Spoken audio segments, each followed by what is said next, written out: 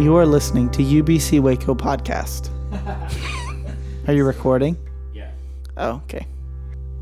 We can use that as just a scratch track for now. So anytime we have a lectionary passage that starts with the next day, I find it helpful to find out what happened on the previous day. In general, it's beneficial, right, to root an excerpt in its broader source, whether we're reading scripture or something else. There are, especially around MLK Day, lots of quotes floating around that if people read the next sentence or two, they might not post. So that's what we're going to do. We're going to take a look at what happened. We are in John chapter 1, a chapter that is filled with a lot of weird and important content. So much happens in this, but most famously, we have these words. In the beginning was the Word, and the Word was with God, and the Word was God. He was with God in the beginning.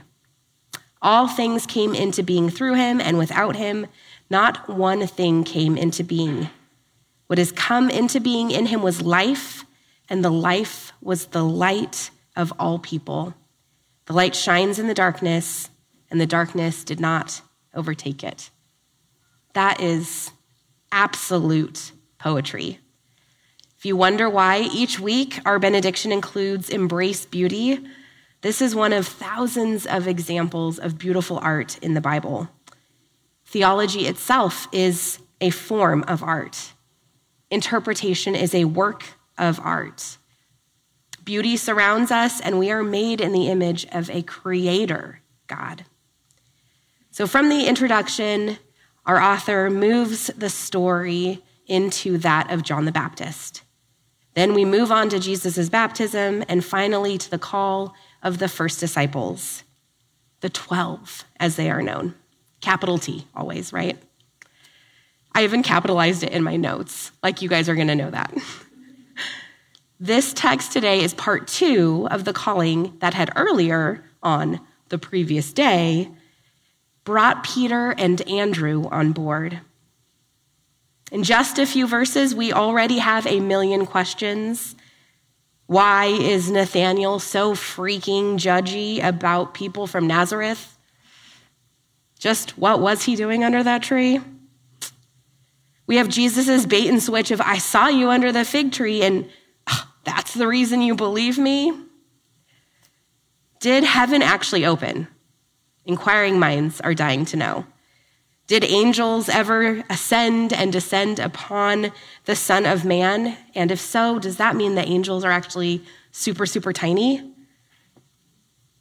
So many weird questions you might not have had. And yet, when I read the call story here in John, in Matthew, in Mark, or in Luke, it's not these questions that keep me up at night. I am not an awards show girly. Do you have any awards show people in here? Love it. No judgment. It's just not my scene.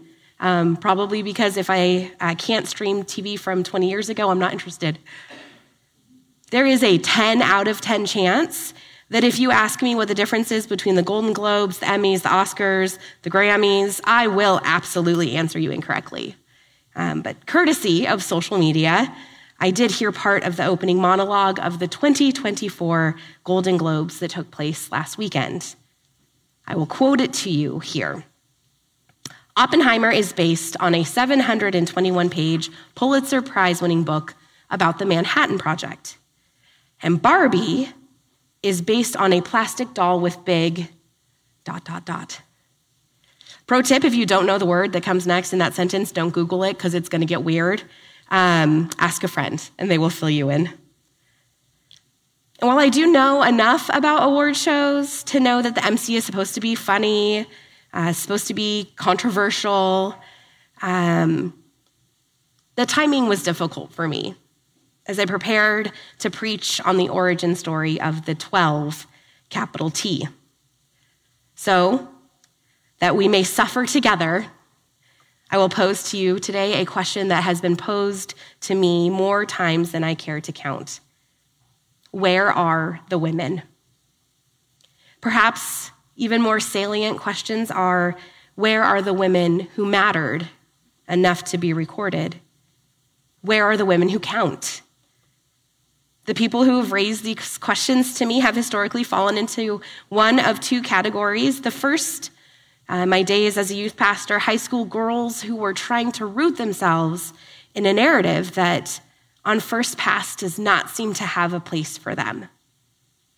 And the second group, men who were trying to assert dominance and superiority as a divine right, and often in opposition to the little word pastor that sometimes precedes my name. I will let you guess which group I prefer. Every marginalized group asks these questions because we don't see ourselves in the men Jesus chose. Every marginalized group has a handful of carefully curated examples from Scripture that we cling to, we hold on to in an effort to believe that maybe the way we're doing church might be wrong. And the words of Paul in Galatians, all are one in Christ, are actually true. We have to ask these questions. Where are the women? Where are the queer folks? Because we still live in a society that delegitimizes the highest grossing movie of 2023, the 11th highest grossing movie of all time, because it was a movie made by women, primarily for women. This movie, and I get that I'm late to the party talking about it, had evangelical pastors taking bats to Barbie dream houses during their sermons, lighting Barbies on fire and letting them melt in front of children, calling a doll demonic.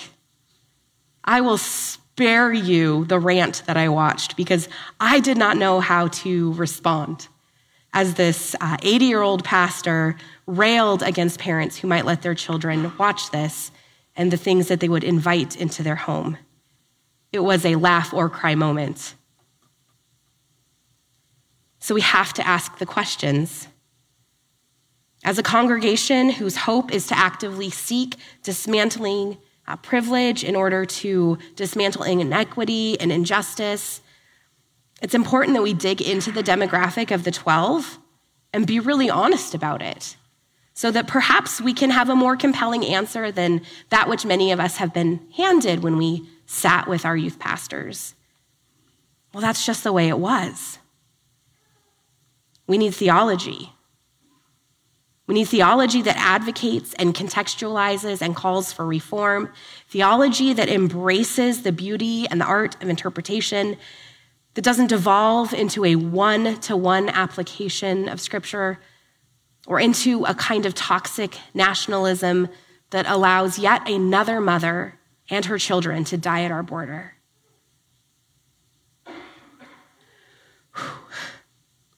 So let's talk about the 12. And let's answer the questions together. Where are the women who mattered? Where are the women who count? And then let's take those answers and apply them broadly, expand our theology to include anyone who would look to Jesus as a source of strength, as a plumb line, as someone who will help us do the work of the kingdom on this earth. So there are three things I want us to understand as a congregation today. First, women were there. Of course, women were there. I could give you the list that I personally cling to as a female pastor, as a woman in the world, as a woman who is trying to hold on to a faith that doesn't always want to hold me back. But instead, I'd invite you to do some research and some reading. There are remarkable women all throughout Scripture.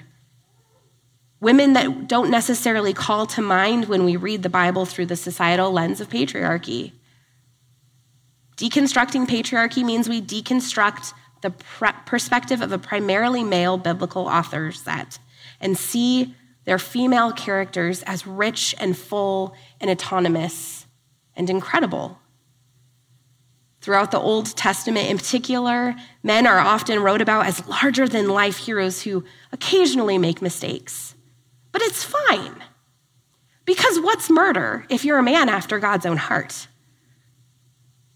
When we uncover and untangle power dynamics and systems of oppression, the owning of other humans,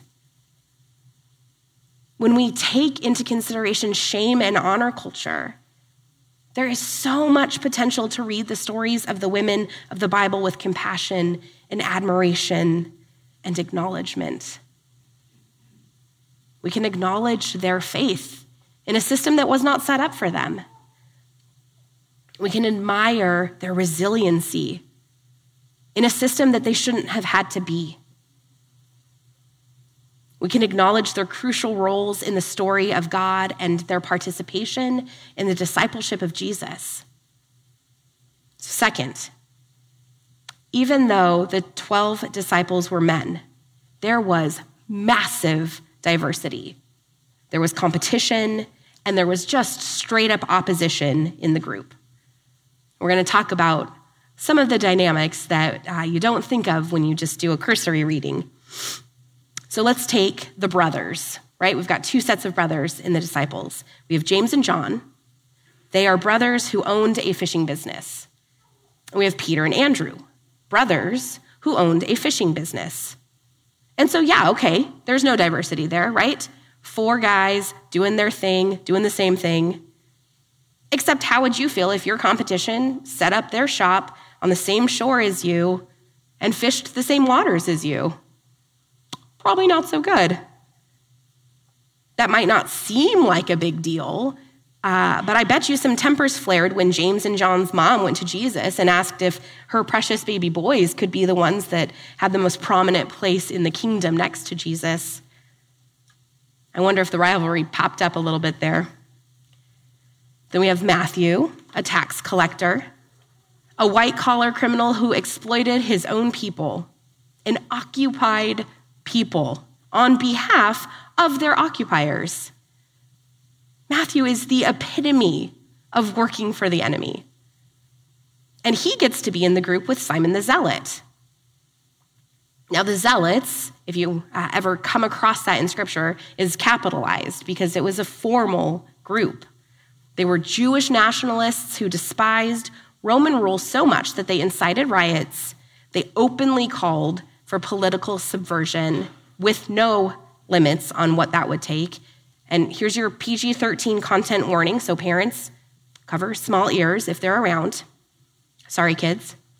They were known for slitting the throats of Jews who served Rome. Jews like, tax collectors. I bet that was a fun dinner party. And then there's Thomas, who didn't believe Jesus was resurrected, and Judas Iscariot, who didn't believe Jesus at all. And then there was people that we just don't know that much about. But if you've ever been on a committee with 5 or more people, you know that there was probably some diversity, it's a nice way of saying disagreement, in that group. So what do we do with the fact that this was a disparate hodgepodge of people? Like much of Scripture, we take the principle and we go from there. We take the seeds of diversity and we water them, and we expand that voice beyond the constraints of gender or non-gender. Third, and perhaps most important, as we talk about call stories, as we talk about the disciples, we all have a call story. Each and every one of us. Are ours immortalized in the pages of a religious text? No, thank God. Could you imagine? That is my worst nightmare. 0 out of 5 stars on that one for me, to have my life, good, bad, and ugly, written and read about for centuries. But is being a woman or being queer? Does ethnicity or culture or marital status or age or financial means or any other factor change the reality that God wants to work in your life and through your life? Absolutely not. God works in your life because of who you are, never, ever, ever, ever, ever, ever, ever in spite of it. Hear me on that, please. God is working in your life because of who you are, because of your identity, because of your uniqueness, and never in spite of those things. There is not a single person in this room who is excluded from having a call story. It's going to take all of us.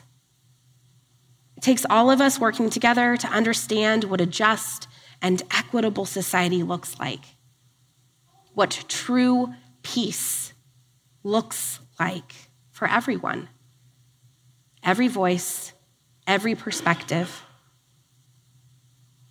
So just what was Nathaniel doing under the tree? I don't know. Your guess is as good as mine, and honestly, it's probably better. It would be really fun to do like a doodle poll and just collect responses on what that man was doing under a fig tree. But I do hope that in lieu of that answer, you've found some answers that are important, that they matter because you matter. Now, gentlemen in the room, if you were thinking today was a really lovely sermon, and man, Andie is hilarious, I get it. If you're sitting there thinking, this was helpful, but I'm not so sure what it has to do with me, let me tell you. You have access to spaces I, as a woman, never will.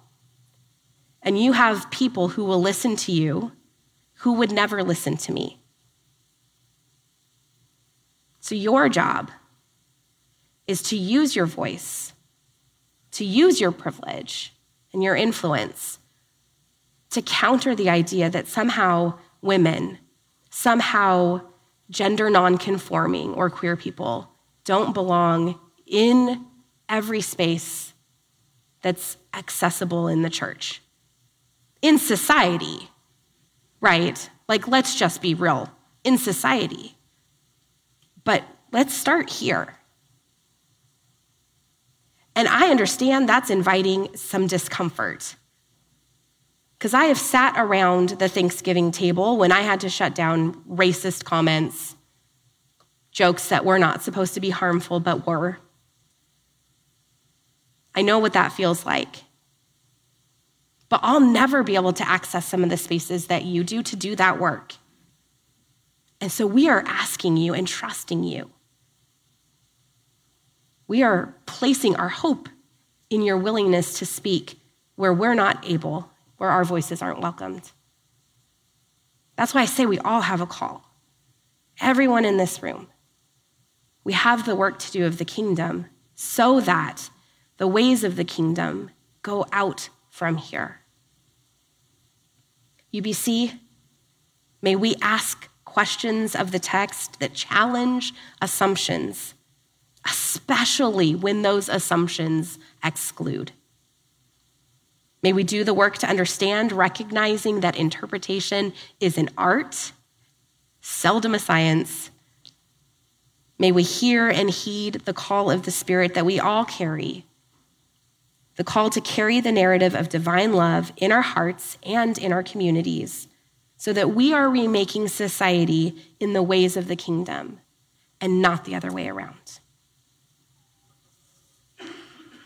Now we get to spend some time inviting God to speak to us, perhaps remind us of something, sow something deep that we heard and we don't want to forget, or correct what I said incorrectly, which is always a possibility. This is a gift that we share together, and may we use it to glorify the way of divine love among us.